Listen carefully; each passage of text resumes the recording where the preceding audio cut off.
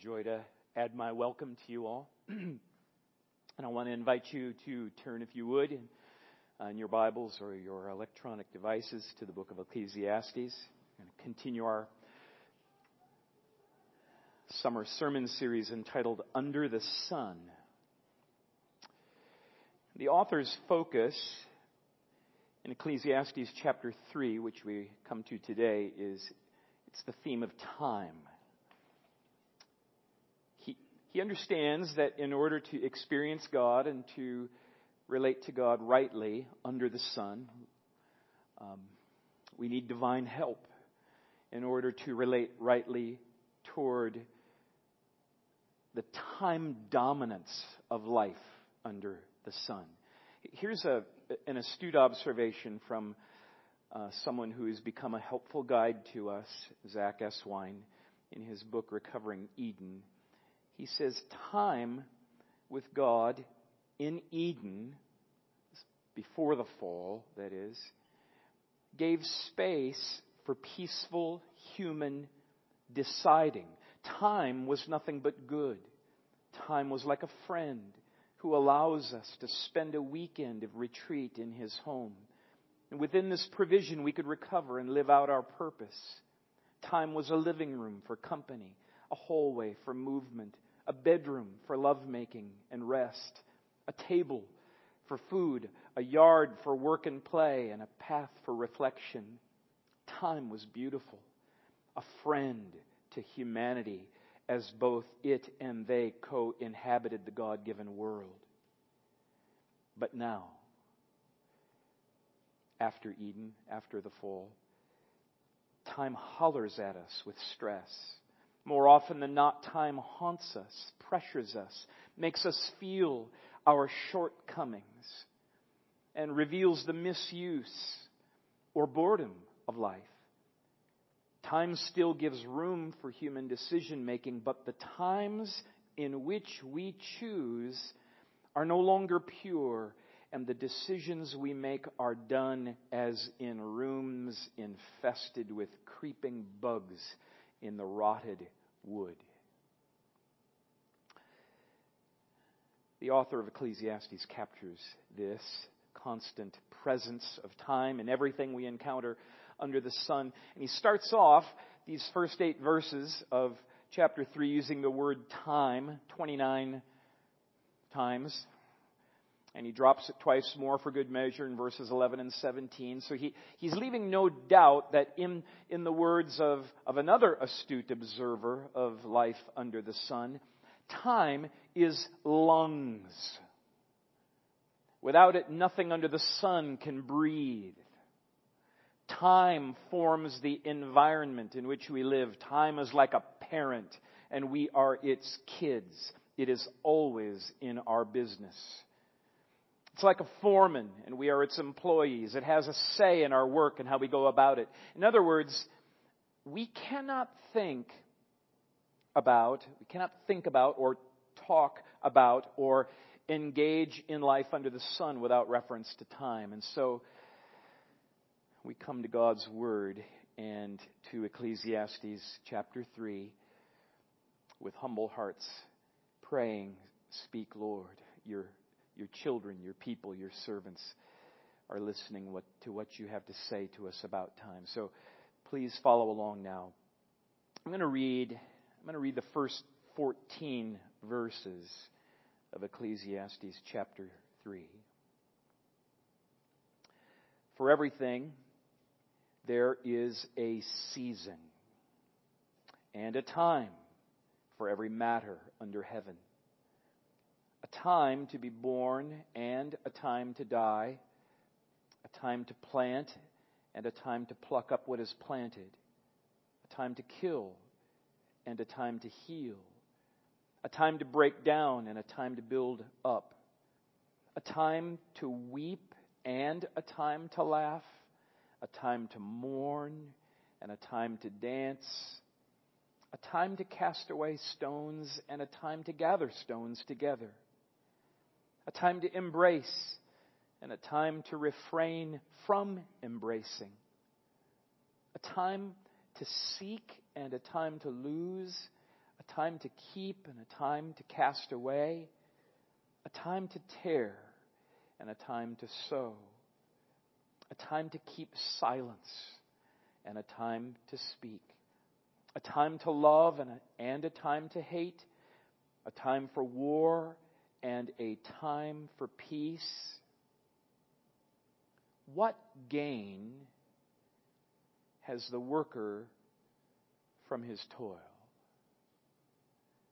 I've seen the business that God has given to the children of man to be busy with.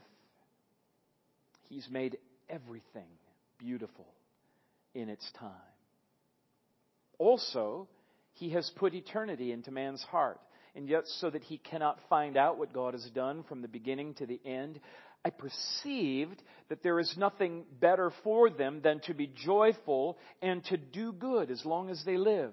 Also, that everyone should eat and drink and take pleasure in all his toil. This is God's gift to man. And I perceive that whatever God does endures forever. Nothing can be added to it nor taken away from it. God has done it so that people fear before Him. This is the word that God has spoken. Let's pray.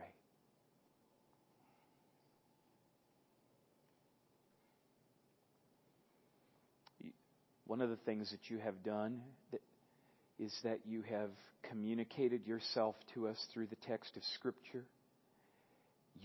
You've done it, and you communicate yourself to us now through it so that we might revere you, that we might approach you humbly, that we might receive of your love thankfully, that we might take hold of you confidently, that we might walk with you, O God, obediently, that we might be shaped according to your purpose, for our joy, for your glory. Thank you, God, for this book. Thank you for this word. Thank you for ruling and reigning. Thank you for ministering to us even now. Lord, we understand that we do not live just on the bread that this world has to offer. We live, we thrive, our souls come alive because of food this world knows not of. Every word that proceeds from your mouth.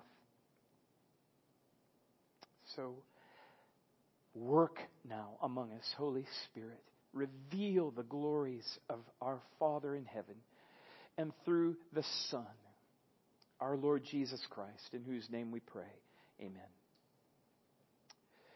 I believe that the aim and purpose of Ecclesiastes chapter 3 is to engender in us and among us deep and enduring joy as we live our lives as God's people in this world, on this side of eternity, under the sun. I get that from Ecclesiastes chapter 3, verse 12, where the preacher poet, as he refers to himself as the preacher, he says, I perceived that there is nothing better for them.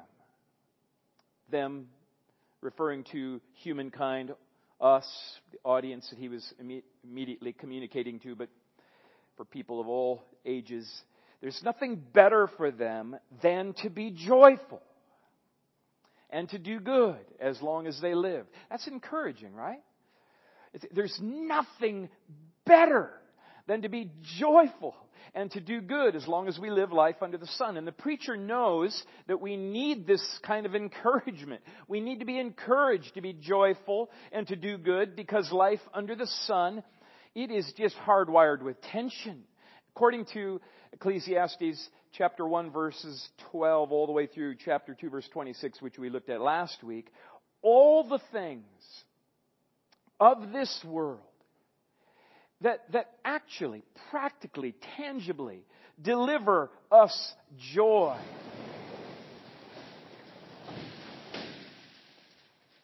love it when that happens.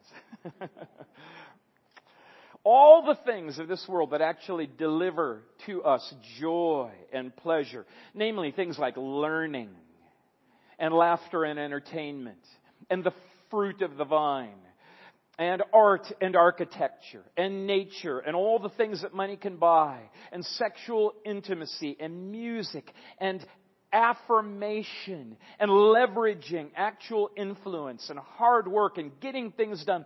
All of these things, though they all can and they do produce real joys, the joys that they produce are like water.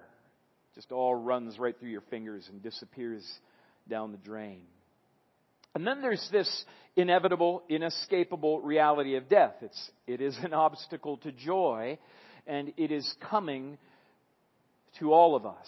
Ecclesiastes 2 verses 15 and 16. I perceive that this same event happens to all of them, how the wise dies just like the fool. So the pleasures of this world, as we said last week, they're like smoke. You try to hold on to that, put it in your pocket, save it for later. It's gone.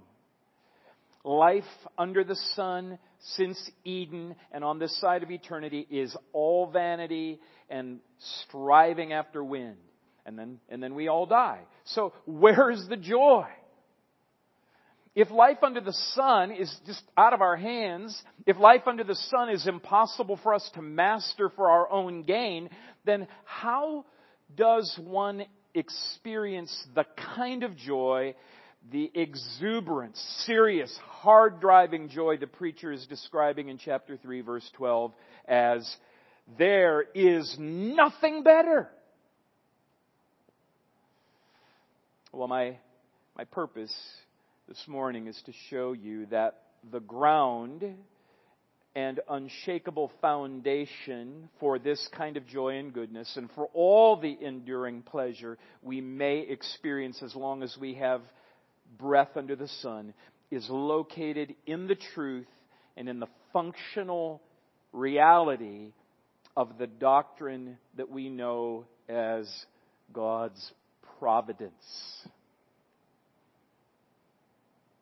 Jerry Bridges offers this useful but concise definition of the doctrine of God's providence.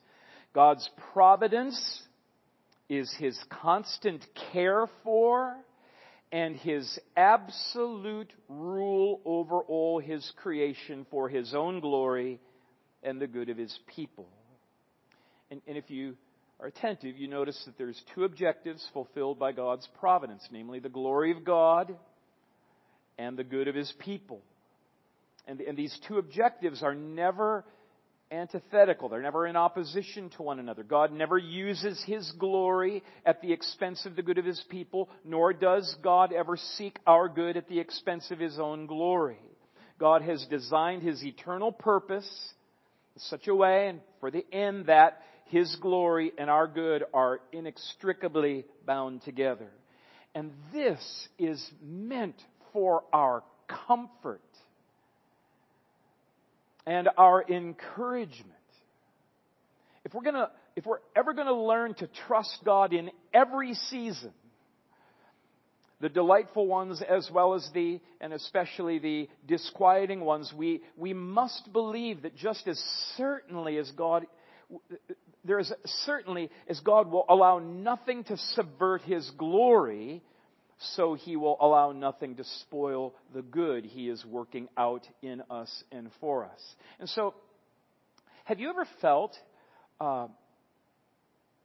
as the preacher felt, that it is an unhappy business that God has given the children of man to be busy with? Chapter 1, verse 13. If you've ever felt the grief and lament as the preacher felt, that all his days were full of sorrow and his work is a vexation, chapter 2, verse 23. And if you have ever been tempted to say, as the preacher himself said, so I hated life because what is done under the sun is so grievous, chapter 2, verse 17. Then Ecclesiastes chapter 3, and in particularly its communication of the doctrine of the providence of God. It is intended by God to be a healing balm and a means of grace to lift your flagging soul and a rope to hold you fast. And so here's the main point, I believe, of this chapter. God's providence is the ground of our joy in every season and in every circumstance under the sun.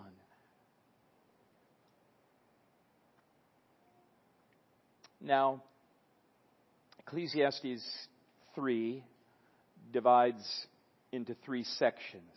In verses 1 through 8, the doctrine of God's providence is asserted. And then in verses 9 to 15, the doctrine of God's providence is applied. And then it's applied in that it shows us how the truth of God's providence functions and produces hope and joy. And then in verses 16 to 22, God's providence is vindicated. And that's crucial, because when the seasons of our life under the sun include unexpected, unwanted situations that appear unjust, irrational, downright dreadful, that's when we feel confused or frustrated. And it's at those times we're most tempted to try to force others or force God to act within the kind of the seasonal behaviors that we would prefer, rather than to learn how to change and adjust humbly and teachably and slowly and wisely to the grace of God's wisdom and providence. And it's not long before we begin to doubt God's care and concern and even His control over our lives. And we're tempted at those times to say or to think things like the preacher says, "I hated all my toil." You ever been tempted to say things like that?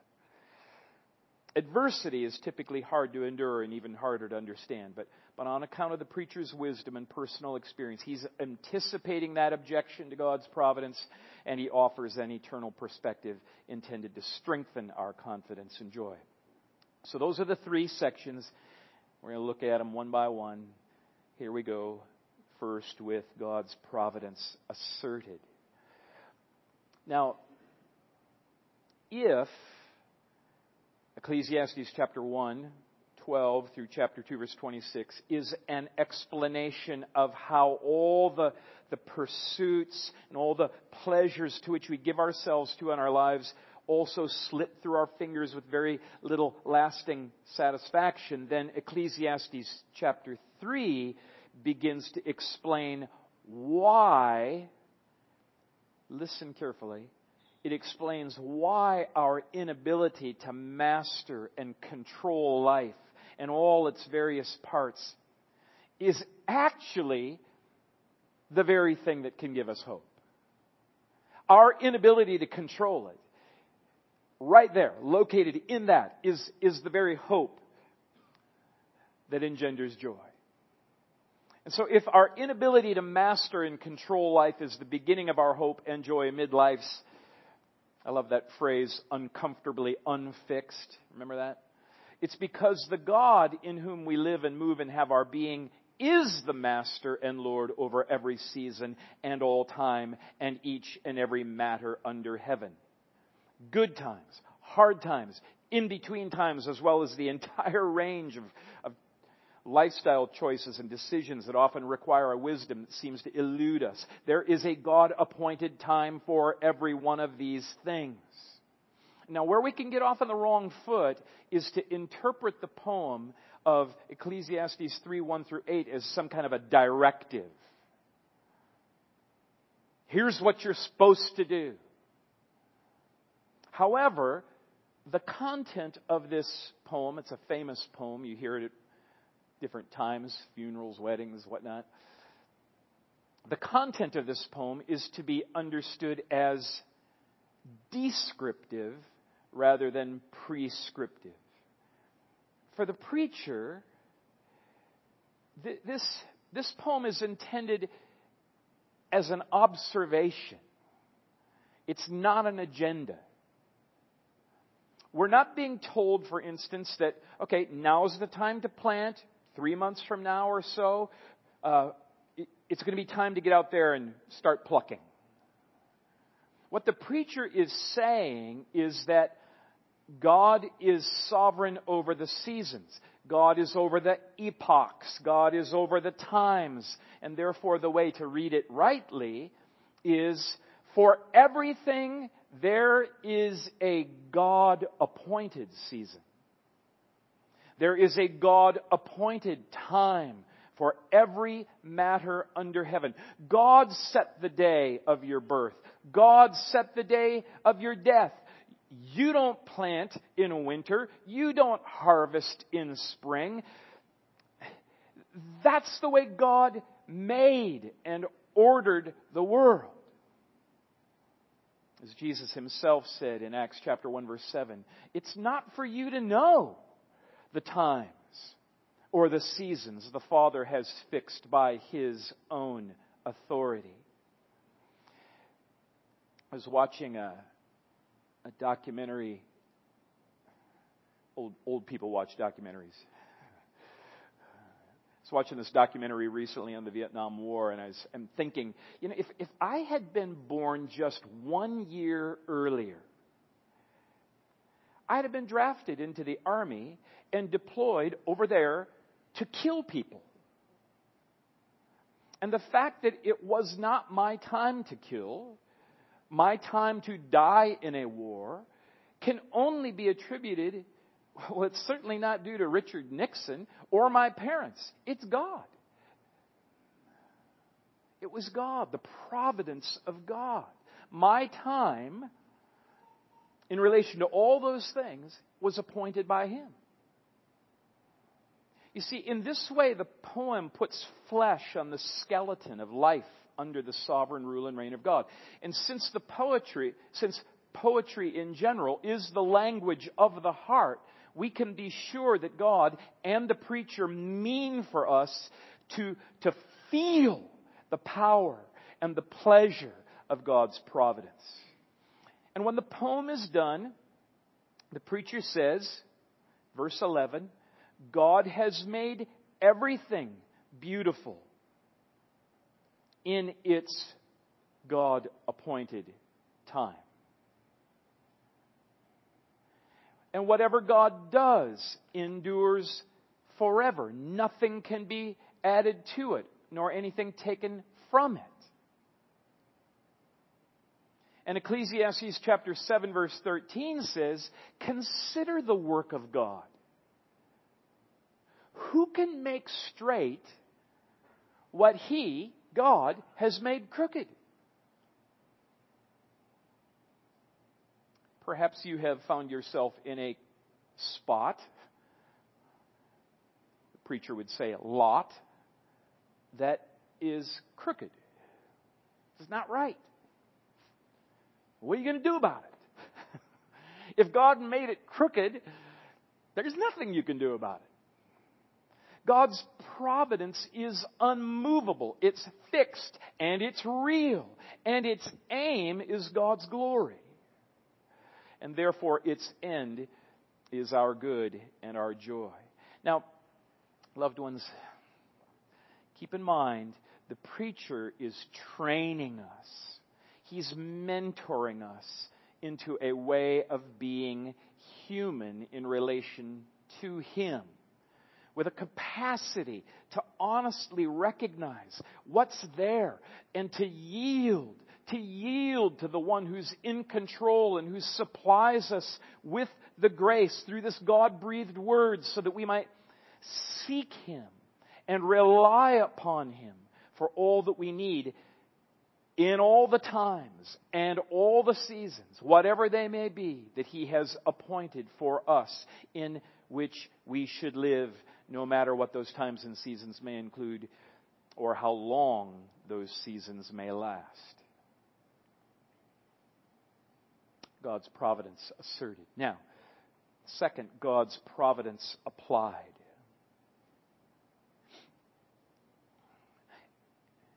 Wouldn't you agree that that so many of our frustrations in life rise from our blindness. We're oblivious to a change of a season, a God-appointed season. There's change going on. We didn't pick up on that real quick, and so we're just kind of moving on as though the same season's going on, and then the wheels fall off. So many of our frustrations in life rise from our blindness to the unique pains or joys that accompany a change of season, as well as our struggle to adjust our expectations accordingly. I've noticed that our family happens to be in a season change. We're now in the season of grandparenting, as well as a significant chapter turn with another son getting married. And I'm finding myself unusually just sort of out of sync, out of sorts. And it's not a bad thing. I'm not sitting there grinding my teeth and frustrated. I just there's so much stuff going on in my life. I just overwhelmed. A season has changed, is changing. We're in the middle of it. And it requires adjustment. And I'm still catching up. Say it another way. So much of our fear or exasperation or multivariate hyperventilation is due to insisting that all things be on our timetable, as well as our functional belief in God's rule and reign over time. Unbelief. If God is over time, then what am I so jacked up about? But it's precisely here where it's so crucial that we learn to apply God's providence. Look again at verses 10 to 14. Preacher says, I have seen the business that God has given to the children of man to be busy with. He has made everything beautiful in its time. In its God-appointed time. If it's God's appointed time, it will be eventually beautiful. I perceive that whatever God does endures forever. Nothing can be added to it nor taken from it. God has done it so that, to the end that, people fear before Him. They are humble before Him. They yield to Him. And then verse 22. And so I saw that there's nothing better than that a man should rejoice in his work, for that is his lot. Who can bring him? Who can bring him to see what will be after him? Notice how attentive the preacher is to what God is doing. Now, there's an obvious strength. I mean, we love can-do kind of people, right?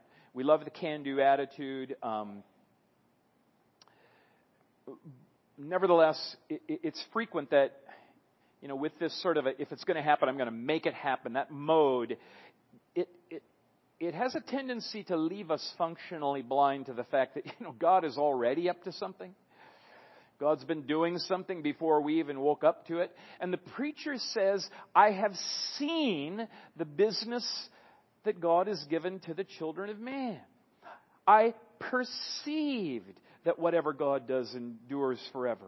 So I saw that there is nothing better that man should rejoice in his work, for that is his lot. Now, see, this is the mark of a skilled detective of divinity. He's got his eyes open. He's awake. He's alert. He's paying attention to what God's doing.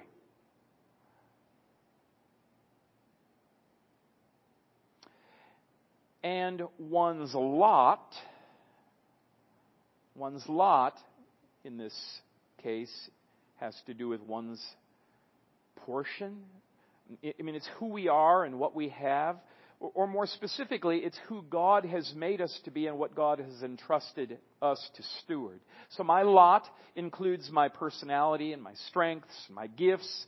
It also includes my weaknesses and my liabilities and my limitations. My lot includes my marriage and my sons, my extended family, my relationships with friends, as well as all of those whom God has seen fit at this time, appointed time, to bring into my relational sphere. The neighbors that I have right now, the neighborhood I live in, the city I'm in, the job I have. It includes my health. It includes my assets. My lot includes everything in the God-appointed storyline of my life.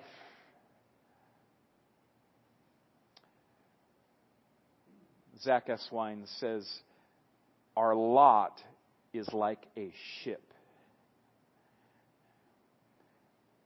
Meaning, I guess, that the seasons of life are like the wind and the waves. Seasons sometimes put wind in the sails of our lot, and off we go.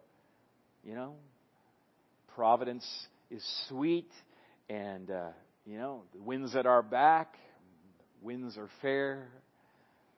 Everything feels like it's in alignment. And then there are other seasons when it feels like the wind's just blowing in our face. The winds of God's providence. Work doesn't feel like a good fit. My values and the values of the company are out of sync. The car dies and the fridge goes bad and my tooth breaks and a girl breaks my son's heart and the neighbors are partying all night. So what's up then? God is the director of every time and season. Ecclesiastes 3:1.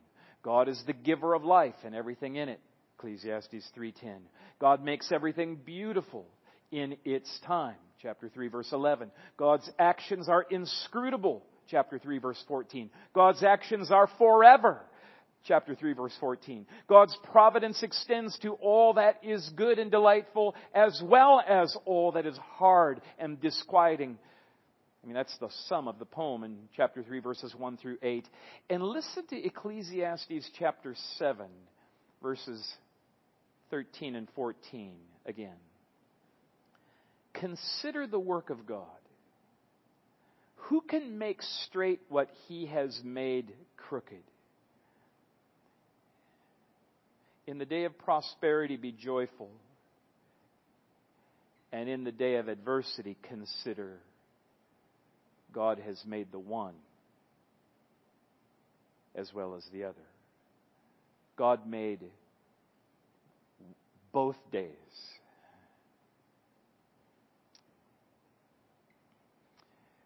Zach Eswine observes, with God, everything fits. Nothing is wasted or lost. God does not abandon for 1 second of a life under the sun. No disquiet is God forsaken. No true delight is God neglected. And he points us to Joseph, the life of Joseph.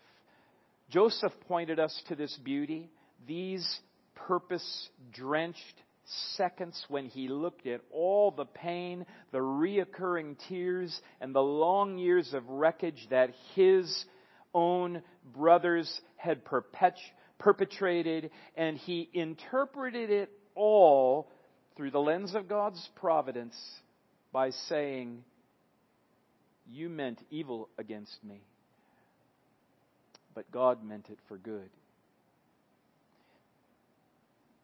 This is something that we would be wise to consider praying into our worldview.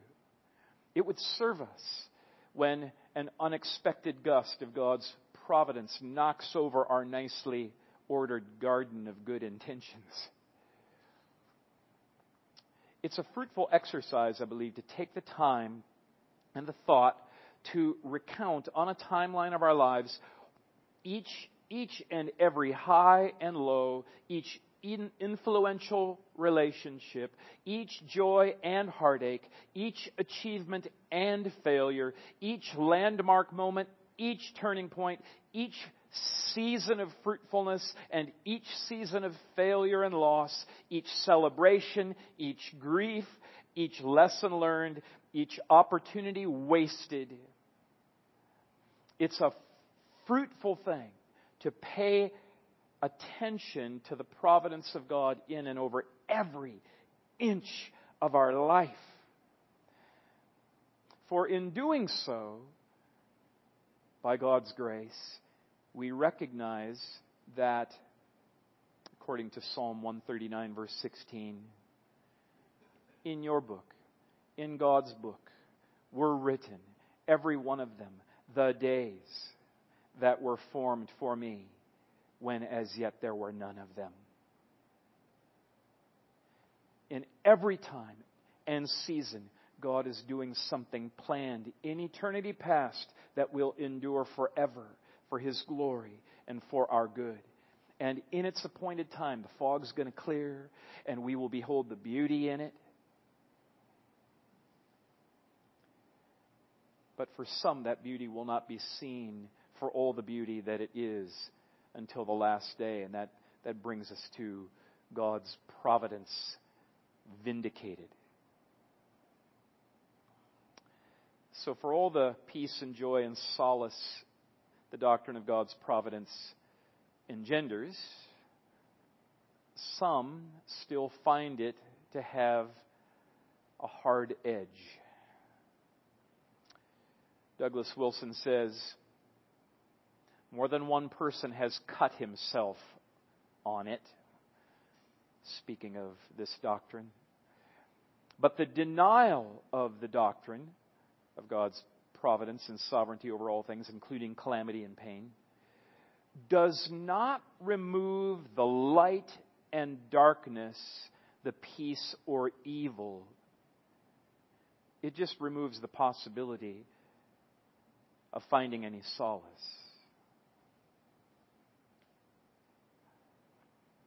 And so in Ecclesiastes chapter 3, verses 16 to 22, the preacher presents us with this very observable, we all know it, very observable problem in life. Look at verses 16 and 17. He sums it up.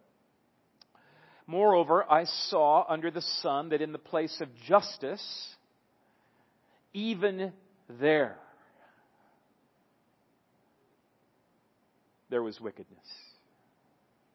And in the place of righteousness, even there was wickedness. And I said in my heart, God will judge the righteous and the wicked, for there is a time for every matter and for every work. So there's a God-appointed time for this tension, this admixture of righteousness and wickedness. There's a time, a God-appointed time. We're living in this God-appointed time between the fall and the time when Jesus comes back. And it is a powerful, challenging place to live. And as we kind of, maybe you could say, bury your face in our finite storylines, we're often left grasping after several different threads and can't seem to weave them into this coherent whole. Our stories have broken characters and jarring interruptions and unexpected joys and relationships caught up in unresolved tensions and difficulties. Our stories have unexplained contradictions and lots of unanswered questions. And in God's kindness and mercy, as of yet, unfinished stories, unfinished chapters, that is. But our stories are not the story. The story reveals that there will be a time of judgment when all will be made well and right. And the longing for justice this desire that all things be made right, it is just bound in us. It is a God-given hardwiring into our created being. You deny bereaved parents justice for their child's abuser? There are no words for the passion and the fury that can consume their hearts and overwhelm their thoughts and their lives and their home. You trample on somebody's rights and dignity and demean their self-worth, and they get off scot-free for having done so. Oh, we give birth to the kind of indignation that can just smolder and burn for years with soul-rotting effect. The world that God made is not meant to be like this.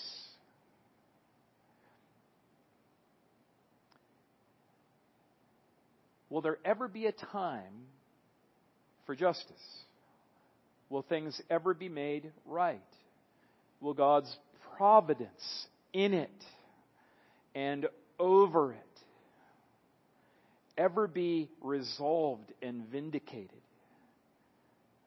And the answer is yes. God will retrieve every single injustice, every single time, every single activity, every single deed that has ever broken His holy law and tarnished His beautiful world and diminished His glory and damaged His image bearers. Every one of those times are under God and will be answerable to God. One commentator says, every tear and every sighing sorrow for my wrongs, whether though things I have done, and we've done our share, or had done to me, each one will be sought out by the God who is perfect in justice, truth, mercy, and love.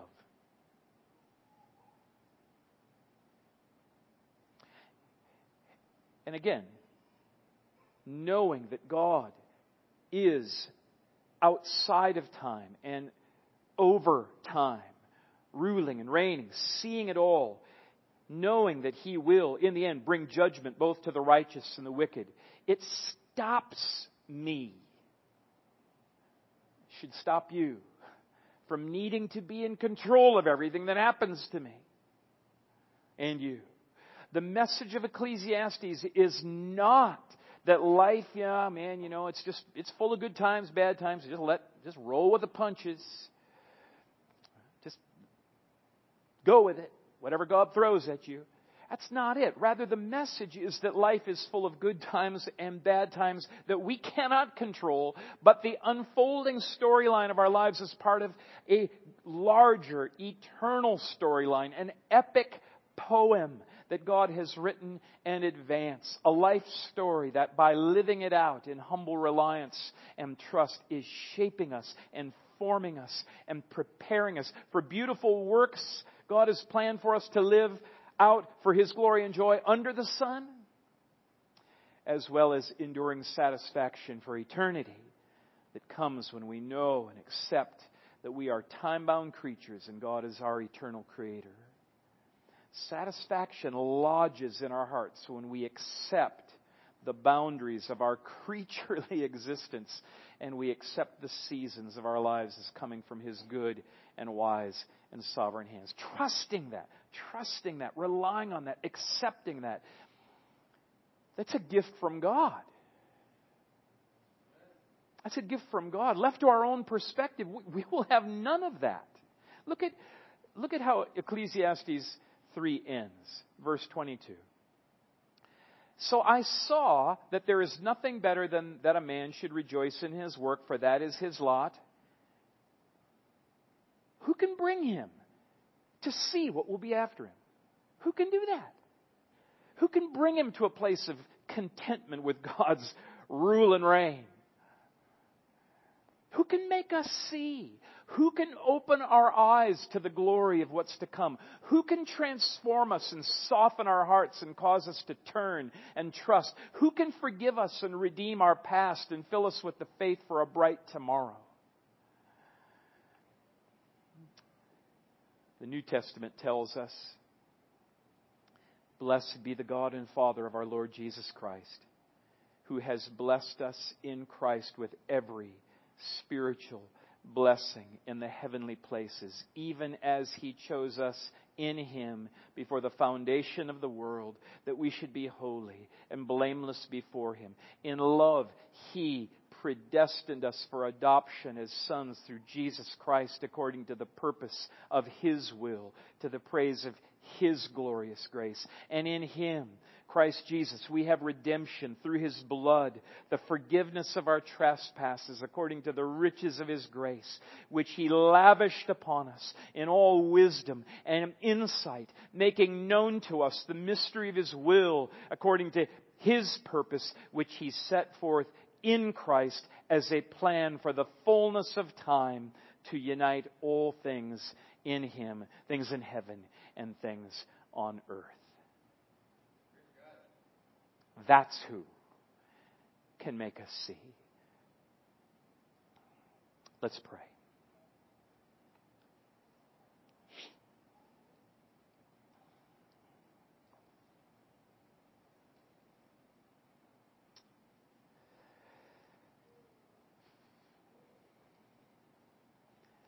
Lord, there are some things that we see, and there are some things that are still as though we're looking through a fogged up mirror.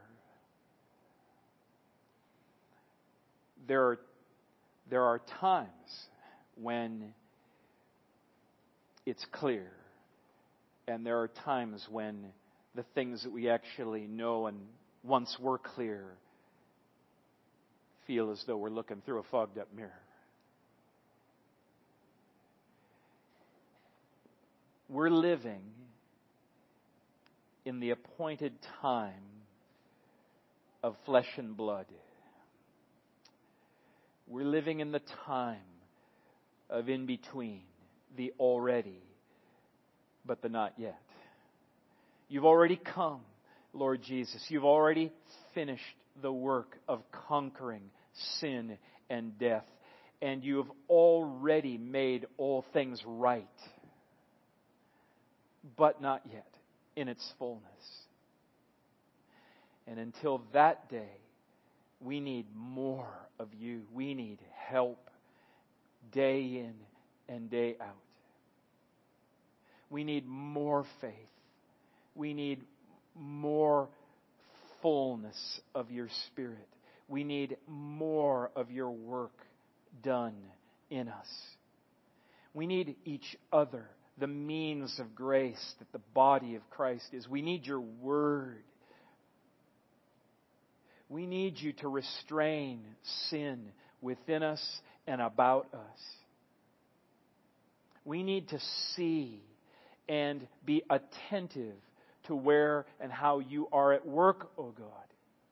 Help us to see and grant to us the gift of turning and trusting, that we might be healed and restored and forgiven and renewed day by day, so that we are confident. We can live in the joy and the confidence and the comfort of knowing that